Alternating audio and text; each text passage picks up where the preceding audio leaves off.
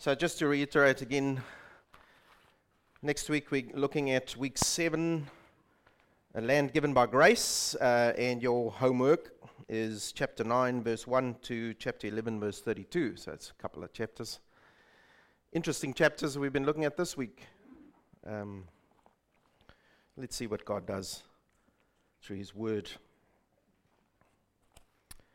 Let's just come before the Lord as we open His Word to us.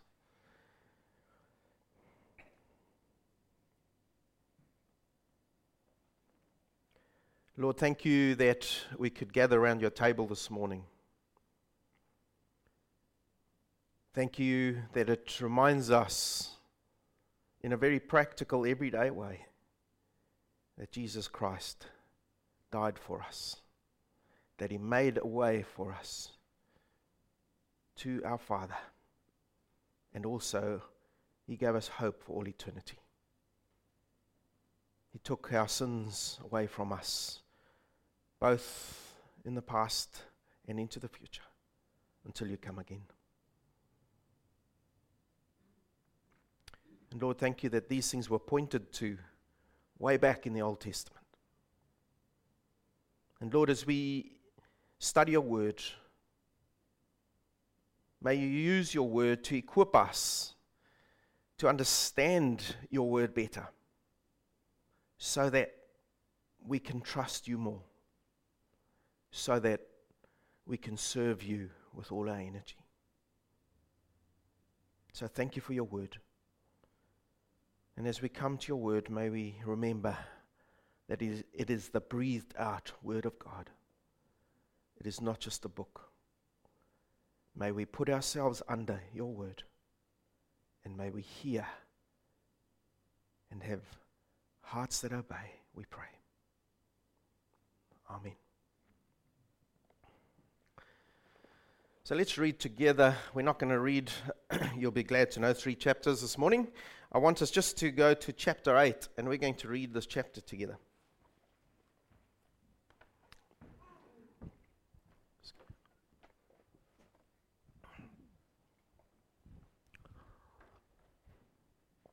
So Deuteronomy chapter 8. The version I'm reading from is the Amplified Old Testament, so it just expands things a little bit. You can follow along in your Bibles. All the commandments that I command you this day, you shall be watchful to do, that you may live and multiply, and go in and possess the land which the Lord swore to give to your fathers. And you shall earnestly remember all the way which the Lord your God led you these 40 years in the wilderness, to humble you and to prove you, to know what was in your mind and heart, whether you would keep his commandments or not. And he humbled you and allowed you to hunger, and fed you with manna which you did not know, nor did your fathers know, that he might make you recognize and personally know that man does not live by bread only, but man lives by every word that proceeds out of the mouth of the Lord. Your clothing did not become old upon you, nor did your foot swell these 40 years. You also know in your mind and heart that as a man disciplines and instructs his son, so the Lord your God disciplines and instructs you. So you shall keep the commandments of the Lord your God, to walk in his ways and reverently fear him. For the Lord your God is bringing you into a good land, a land of brooks of water, of fountains and springs, flowing forth in valleys and hills, a land of wheat and barley, and vines and fig trees and pomegranates, a land of olive trees and honey, a land in which you shall eat food without shortage, and lack nothing in it, a land whose stones are iron, and out of whose hills you can dig copper. When you have eaten and are full, then you shall bless the Lord your God for all the good land which he has given you.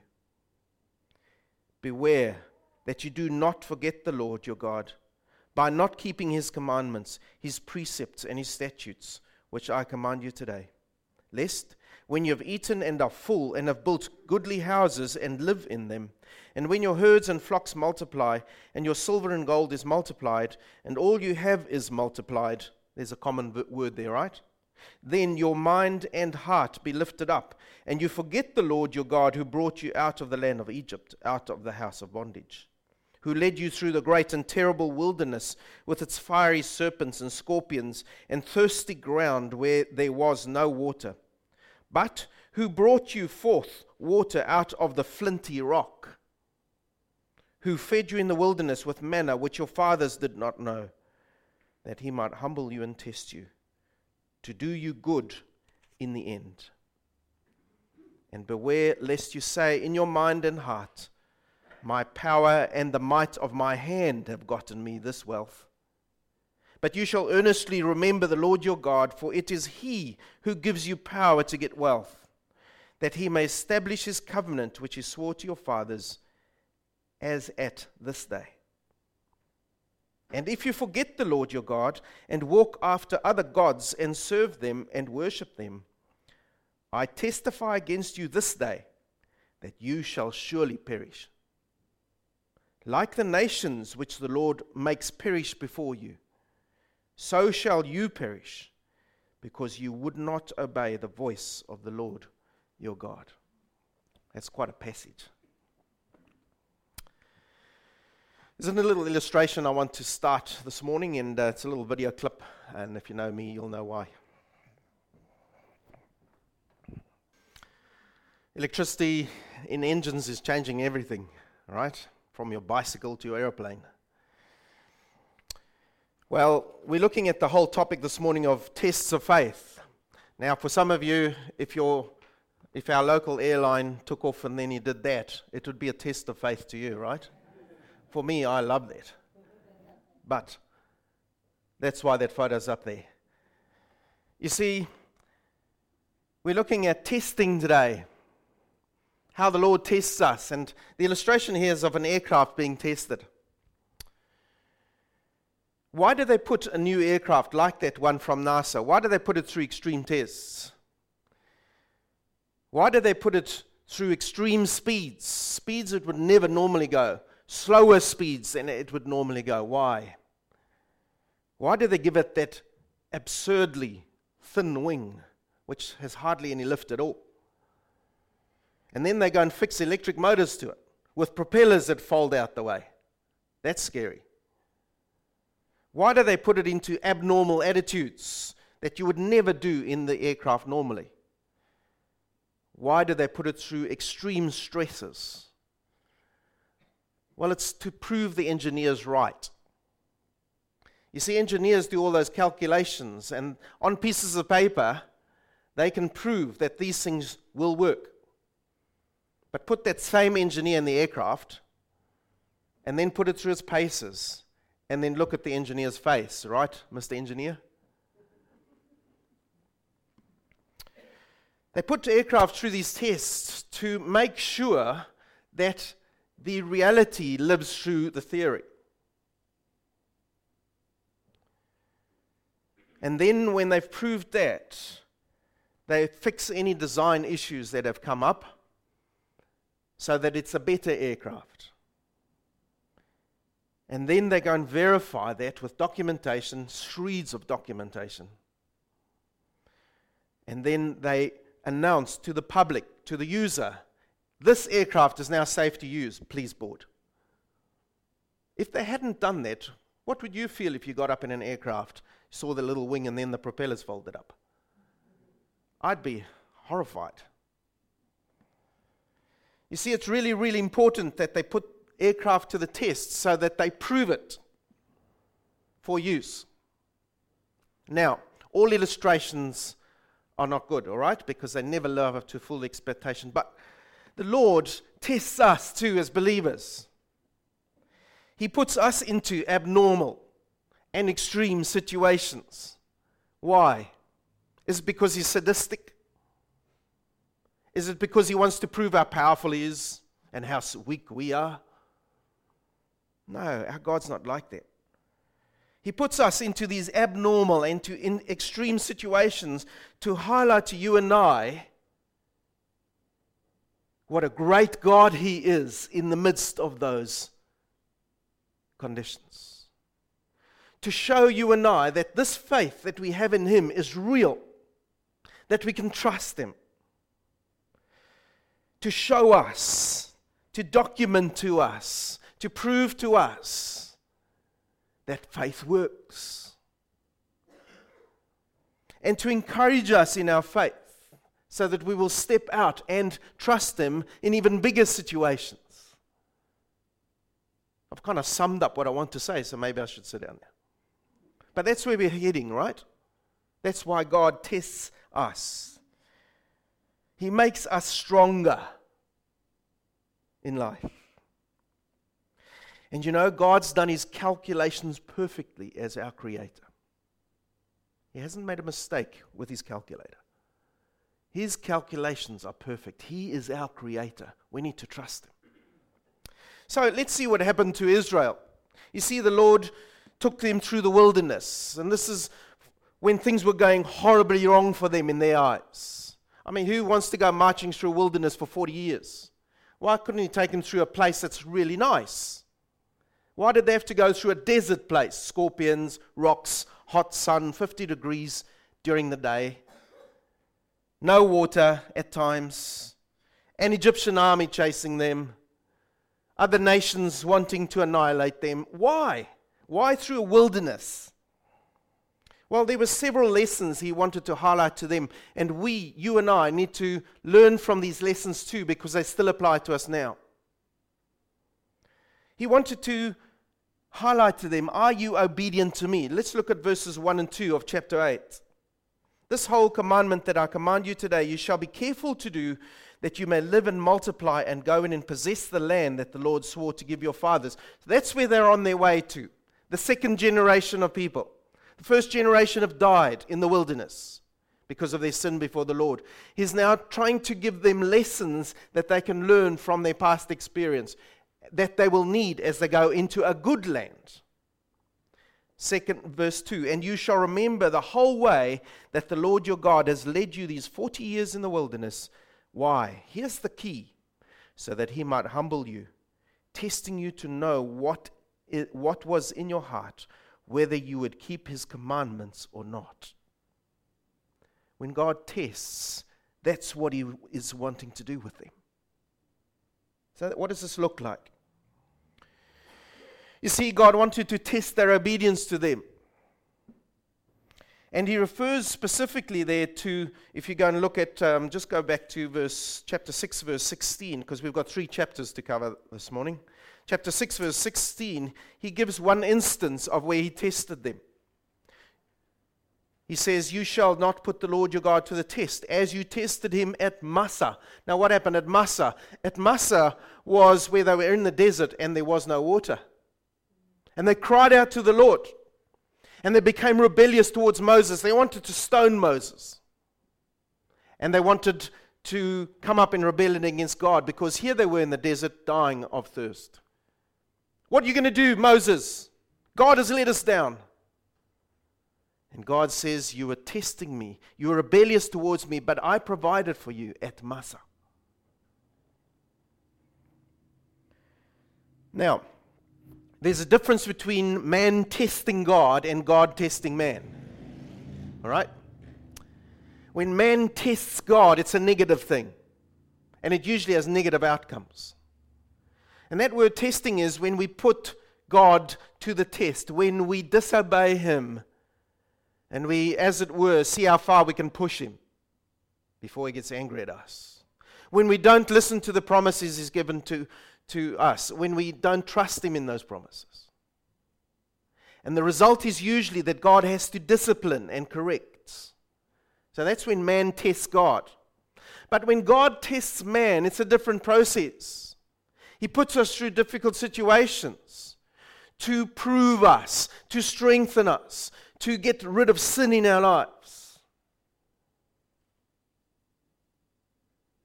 to show us that faith is real. He tests us.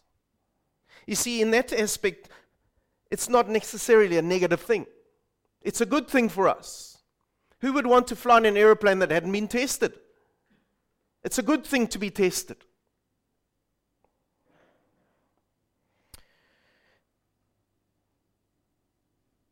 And there's a question here. So, why does God test the Israelites? Why does He test us?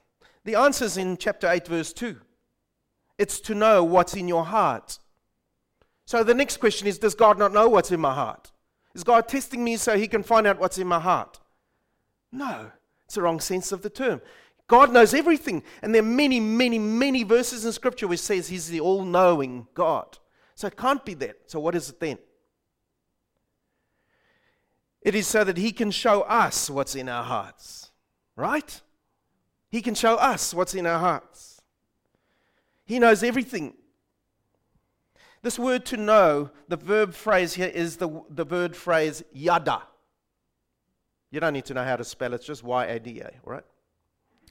Yada. And it means, there's two aspects to it. To prove, as in to get rid of things so that it's made stronger, to prove, to test. And to demonstrate, to bring to light so that observers can see. So that's what the word yada means. When God tests us, He yadas us. He strengthens us, He tests us, and also He demonstrates to us and to those who observe what's in our hearts. Yada. You see, God's not proving anything to Himself. He knows the human heart. Jeremiah 17 verse 10 says, I, the Lord, search the heart and I examine the mind. God knows our hearts. When Jesus was around in the New Testament, He knew what people were thinking. He knows the human heart. But it is for us to know what's in our hearts, and God shows us that. You see, God wanted to show the Israelites what was lurking in their hearts. He wanted to show the Israelites their level of commitment to Him. You say you love me, but this is the reality when I put you under test. There's when it all comes out. And so testing is a method whereby commitment to God is exposed. And God's doing this for our good. He's not doing this to give us a negative scorecard with red pen. He's doing this to show us these are areas in your life that we need to look at. That you need to look at. He's improving us. So it's the method whereby God shows our level of commitment to Him. And not just to us, but to those who are watching our lives. You see, our families watch us, our friends watch us, our colleagues watch us. When they see us going through hard times, when they see us, they can't read our hearts. They can see how we react to hard times. And when they see that even though this person's going through, man, if it was me, I would have folded. Even though going through hard times like that, they still trust God. That speaks volumes to them. That attracts them to the person, to the God who is in you. And so it shows, it tests, it improves us, but it also shows us, it brings to light, and it shows what is happening in our lives to those who observe our lives. So the question is, when things go wrong in our lives, when we go through the wilderness experience, are we still obedient to God and His Word? The second test when things go wrong is, are you humble and trusting of God? You see, why did Yahweh, God Almighty, why did He deprive them of food? Did He do a miscalculation of food supplies? Did He wake up one morning and say, Israelites, we'd better do something. Manna, I'd better make manna. I'll make manna. No. God is never caught by surprise. He's all-knowing. He's all-powerful. God wanted to show them, I am Creator God in those negative circumstances. I will create something that neither you or your fathers have ever tasted. It was a brand new creation, manna. Adam had never tasted manna. This was brand new. God made manna for His nation in the middle of the desert. He was Creator God. And He says to them, in the middle of your circumstances, when to you everything is wrong, I will create the solution. I am Creator God. I'm the all-powerful God. Yes, I know everything. I know your hearts. But I'm also the all-powerful God. I can create to make what you need to fill those needs in that situation. And that's a kind of a rough definition of His grace to us. You see, God was teaching them by bringing them manna and quail in millions. He was teaching them to trust Him and His promises to them. When He had taken them out of Egypt, He had promised, I will be with you. You will be my people. I will be your God. I will care for you. And so He brings them manna and birds to feed them. And when they go and misuse the situation, He said to them, I want you to collect enough for the Sabbath so that you don't have to work on the Sabbath, one of my commands. And those who didn't listen to God, what happened? The food all went bad. Why? Because it was perishable? Didn't have a good use-by date on it? No. Because they were disobedient. It was God's hand teaching them again. Listen to me. Trust me. You think there's not enough for that day? I will provide for you. I am Creator God. You see, the lesson here is that man does not live by bread alone, but man lives by every word that comes from the mouth of God. What's that? His promises to us. We live by His promises to us. Yes, God supplies our need. Yes, I need my steak and my chips and all. No, my health food. I need those things to survive every day. But that's not what's important. I must live by the promises of God. He promises to give me those good things. I need to trust Him in that. If God says it, believe it. If He says it in His Word, believe it.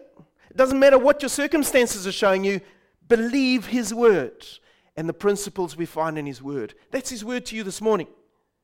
Trust God at His Word. You see, when we get into difficult times, we've got too many ifs and buts. We look at the wind and the waves around us and say, oh, how much ifs and buts. Trust God at His Word. He has said, I'm the all-knowing God. I'm the all-powerful God. I am your provider. Jehovah, God of the armies, Jireh. I provide for your needs. Your situation is not too large for the Lord. Your situation is the making of the Lord. He has put you in that situation. Would He be out of control? He is Almighty, Creator, all-knowing God, the all-powerful Creator of the universe. You see, we forget that too quickly because we look at our little world around us. So there's a second lesson when things go wrong. Are you obedient? Are you humble and trusting of God and His promises? And thirdly, under that, when things go wrong for you, are you hearing His voice of discipline? You see, sometimes part of our testing is the discipline of the Lord. Now, immediately when we hear the word discipline, we think negative. Why? Because when my dad disciplined me, I know it was not a pleasant experience. He was really good. 6 boys, he needed to be good. You see, discipline to us is a negative thing. But discipline is actually a very positive thing. Why? Because it trains us. Discipline trains. You're going this way? No, don't go this way. Go this way. And you need a bit of help with it. And once that's established, we go in the right way. That's what real discipline is. It's not getting back at someone. It's not smacking someone without thinking about it. It is disciplining. You see, our language has given it a negative connotation today. It's actually a really positive thing. So when you come into difficult circumstances, you need to ask yourself, is the Lord disciplining me in this positive? Is He training me through this experience? Why? Because the image given to us in verses 4 to 6, look at this. Your clothing did not wear out on you, and your foot didn't even swell those 40 years. You ask any physician sitting here what happens when you walk in a hot place. Your feet swell. See it here on summer days, even though it's not that hot. But they were walking in the desert. Even their feet didn't swell up. Know then in your heart that as a man disciplines his son, the Lord your God disciplines you. So what's the image given here? It's the image of God the Father looking after those he loves. He was disciplining them. He was teaching them. He was caring for them. Why? Because he loves them. Proverbs chapter 3. We've looked at the book of Proverbs already, but Proverbs chapter 3, verse 11 to 12. Listen to what it says. God's word to us. My son, do not despise the Lord's discipline, or be weary of his reproof. Why? For the Lord reproves him who he loves, as a father the son in whom he delights. Do you really love someone if you see them going off track and you just let it happen? No, you actually hate that person. The Lord loves us. And so when we come into situations when to us everything seems to be going wrong, we must ask ourselves, am I obedient to the Lord? Am I humble before him? Do I remember that I am but a human being? He is Creator God. Do I trust his promises? And am I hearing? Is there a lesson here for me? God is teaching me. All right? That's when things go wrong in our lives. That beautiful old hymn has these words, how firm a foundation. Listen to these words. I know Roger likes his hymns. Here we go.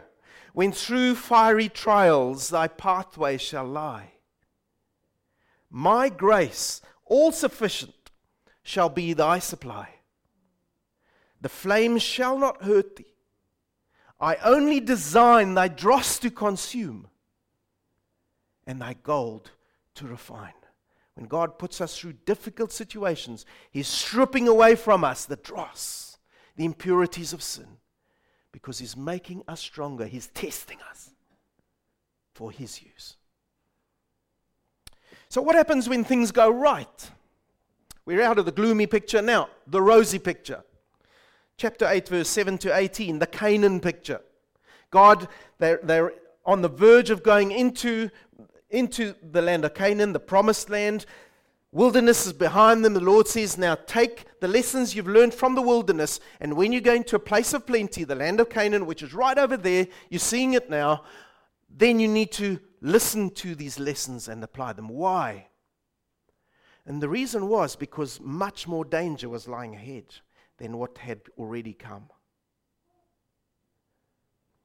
Is that because God's glass is half empty? Is he just a glass half empty God? I'm going to give you these good things, but whoa, watch out. No, because God is a real God. He knows real hearts that don't trust him. And when the going gets good, those hearts stop trusting God.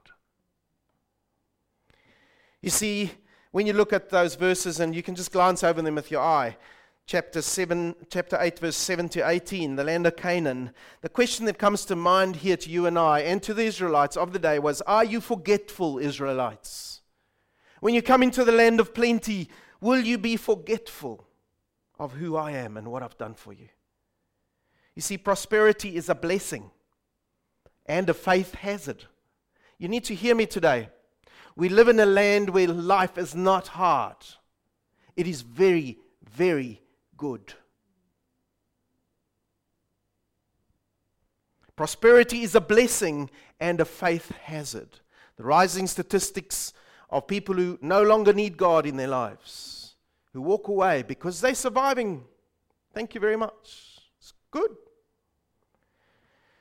We'll come back to that.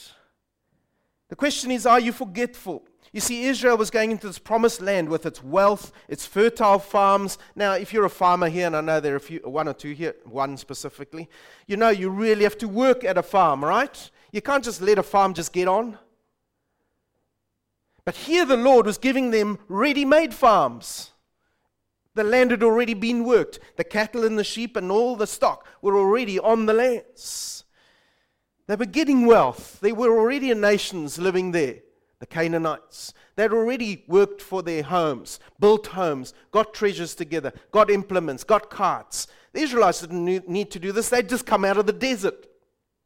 And here before them is a land of prosperity, wealth, farms, livestock, ready-built houses. But the Lord says the threat's not going to be the Canaanite nations who are large and who can destroy you. The threat's going to be you if you don't trust me and if you don't, give me the thanks due to my name. It wasn't the Canaanites they were to fear. It was they themselves they had to fear in that situation. In the good.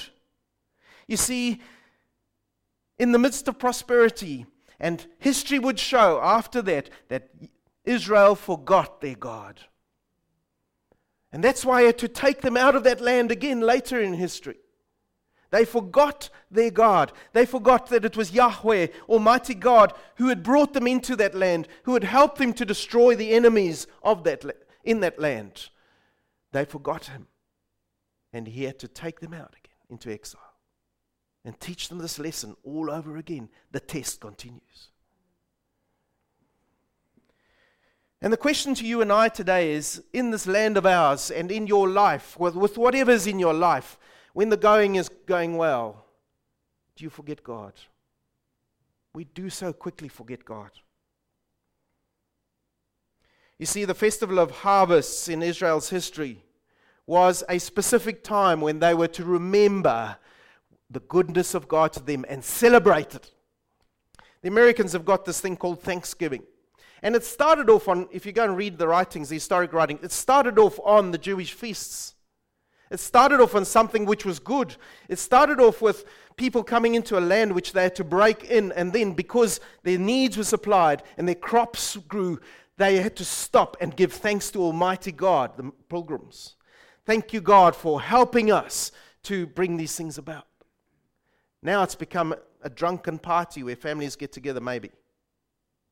Gay parades happen. Do we forget God when things go well? I don't want to look at other countries, but I think there's reasons why America is where it is now. They've had it all so good, but they've forgotten God. And now look at it. New Zealand, take note. Are we forgetful? Are our leaders forgetful? Do they deny who God is, the one who makes this land so fruitful? And then the second thing that comes up when things go right is, are you worshiping self? You see, the first thing that comes up is, I've done this. Because it's so easy. And the bad thing is that success can be more tragic than failure. Success can be more tragic than failure, especially if it leads us to forget about God and if it results in pride, smugness, self-sufficiency. When things are going our way, we don't need God because I've done it. Donna Summer, most of you won't know who that is anymore. Donna Summer sang the song. She works hard for the money, so hard. I've forgotten the words now. So hard for it, honey. She works hard for the money, so you'd better treat her right. You see, we get a bit like that in our attitude toward God, don't we? God, I've worked hard for this. I deserve this. Treat me right. We might not say directly to him, but our actions might show it. What does that look like? You see, there's big achievements that come your way. If you're a person who doesn't leave your money in the bank because you can't get anything there for it, let's say you've invested in the stock exchange. What's a good stock now? Air New Zealand. They're right at the bottom again. They've dipped, and they're going to climb. All right, don't take that. I'm not a stock. But let's see if I'm right. Okay? But maybe your stock exchange, the stock exchange is paid out, and those stocks you invested in, man, you've reaped the dividend. And it's fantastic. I had a good investor, didn't I? Man, if I'd chosen that other guy, maybe it wouldn't have happened. Or there's that position you've had your eye on, and then that person's resigned. They've gone to Auckland because they have to. And now the boss came to you and he said, would you mind taking this position? I trust you. Let's see what happens. Fantastic.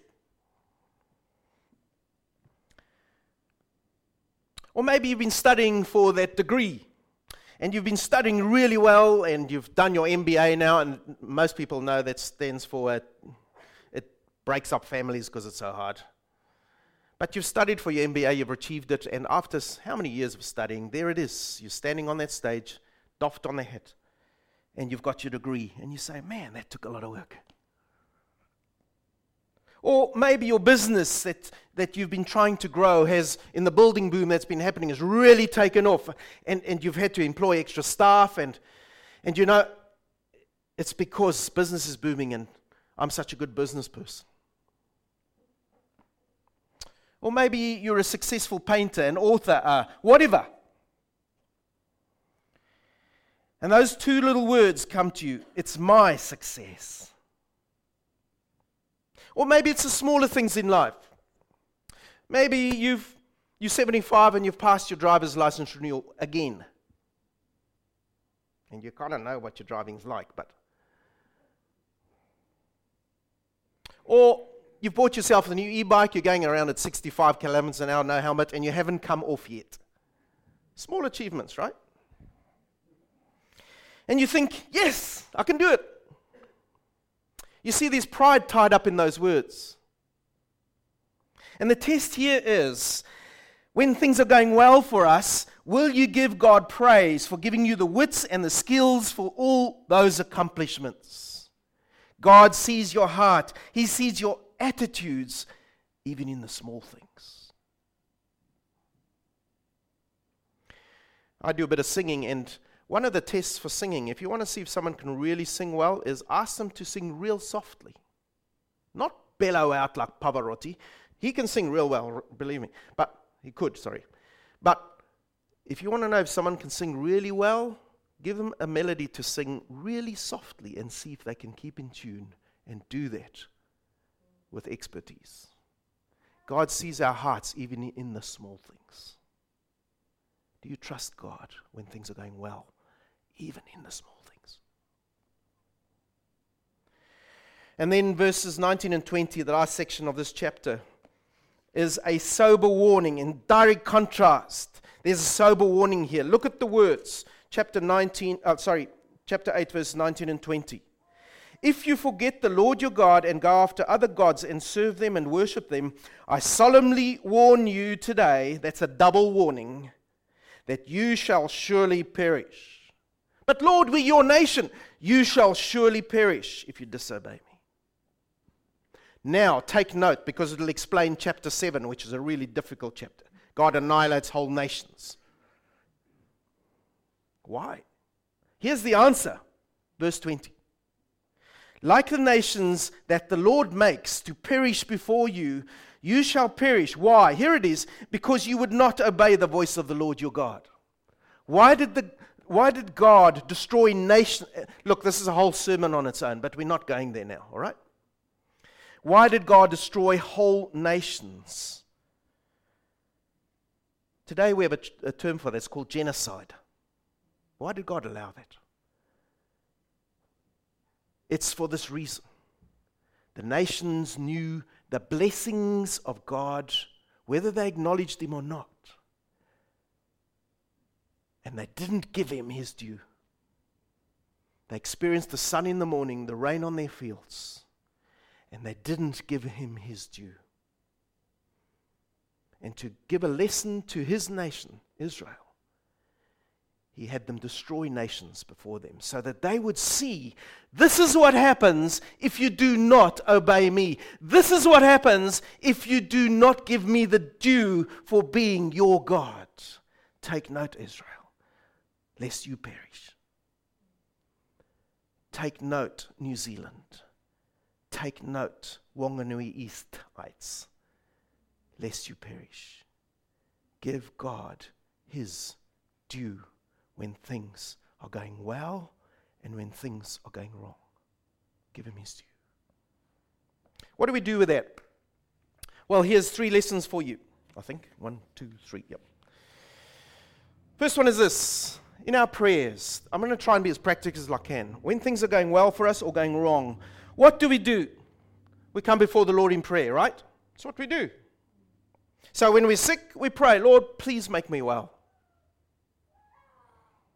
When we're in need, we pray, God, please meet my needs.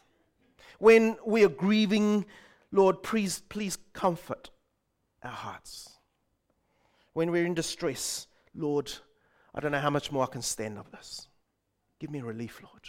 right? Those are good prayers. And the Lord wants us to come with those prayers, right? He said, come to me with anything that's on your heart. Cast my burdens on you, and I will take them from you.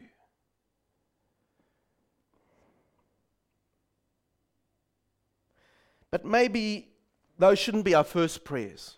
In light of what we've learned about God testing us and what testing is all about, maybe our first prayer should rather be, Lord, what are you teaching me in this situation? Maybe you want me to go through the sickness because you want to teach me to rely on you, to trust you. Maybe you want me to have this chronic disease because you want to teach me to hold on to you and to look to you for my hope and my sustenance every day. Maybe our first prayer should be, Lord, what are you teaching me? And the second prayer to follow up from that should be, Lord, how are you wanting me to grow in this situation? And then ask Him for relief and to answer our prayers, right? Because the Lord is testing us. Testing is a good thing because the Lord loves us. Secondly, when things go really well and when things go badly, remember God. Chapter 8, verse 16, the second half of that. Look at what it says. I fed you in the wilderness, your feet didn't swell up, I gave you water in the desert. Why? So that I might humble you and test you to do you good in the end. So when things are going well or when things are going badly, remember God. You see, God takes us out of our comfort zones to humble and to test us, to do us good in the end. And when things go wrong from our perspectives, and when things go very right from our perspectives, remember God. Give Him His due. Give Him the honor due to His name. You see, Moses is speaking to the nation of Israel on the cusp of going into Canaan. And these are some of the words he says to them. Listen to them. He says, be strong, be courageous. Do not be afraid or terrified because of the Canaanites. For the Lord your God goes with you. He will never leave you or forsake you. What situation do you find yourself in today, in 2019? The Lord says, be strong and courageous. I will be there for you. I will never leave you or forsake you. When things are going so well, you don't know what to do with all the blessings. Remember the Lord your God. I will never leave you or forsake you. Be strong and courageous in still trusting Him.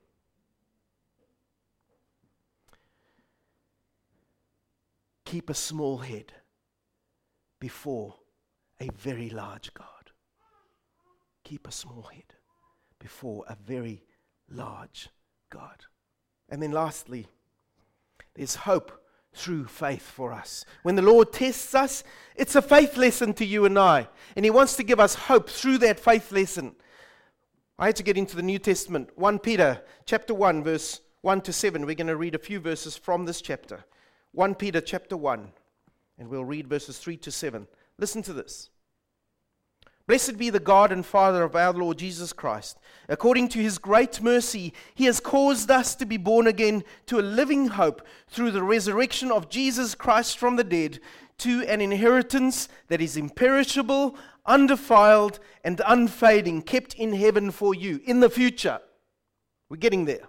The land of Canaan. Who by God's power are being guarded through faith for a salvation ready to be revealed in the last time. In this you rejoice. What? He's going to explain that now. In all these things you rejoice, though now for a little while, if necessary, you have been grieved by various trials. Why? So that the tested genuineness of your faith, more precious than gold that perishes, though it is tested by fire, may be found to result in praise and glory and honor at the revelation of Jesus Christ. Whether things are going badly for you, whether it's going really well, give God His due. Make His name great, because that is looking to the future too. Yes, for now you might suffer for a little while. What's this little while compared to eternity? Persevere through Jesus Christ, the one who made hope possible for you. You see, therein lies our hope in 2019. God himself, Jehovah, the all-knowing, the all-powerful God, is the one who guards you and I now and into the future. Praise be his name. Let's pray. Lord, our Heavenly Father, yes, we can call you our Father. Thank you that despite everything happening in our lives, you know, as the all-knowing God, what you're putting us through. And Lord, when things get going so well for us that we wonder why is everything just multiplying for me? We know why. That's also your doing. And you are testing us to see whether we still will trust you. Lord, may we be found to be trusting of God and to be giving you your due as Creator God in all circumstances. Why? Because we know that your grace is sufficient for us, whether in the good or the bad. Your grace is sufficient for us. May we never look beyond that grace. May we never look beyond that grace to our fears. May we never look beyond that grace to our pride. May we hold on to your grace alone, poured out on us. And the prayer on our hearts, even though it's a hard prayer, is, Lord, test us. Test us, Lord. So that we can be made to be like your Son.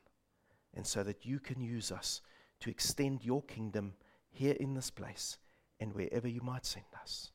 Test us, Lord. Through your grace and your mercy supplied to us, we will stand. Amen. As we close this morning, listen to God's word as our prayer. Dear brothers and sisters, when troubles of any kind come your way, consider it an opportunity for great joy. For you know that when your faith is tested, your endurance has a chance to grow. So let it grow. For when your endurance is fully developed, you will be perfect and complete, needing nothing.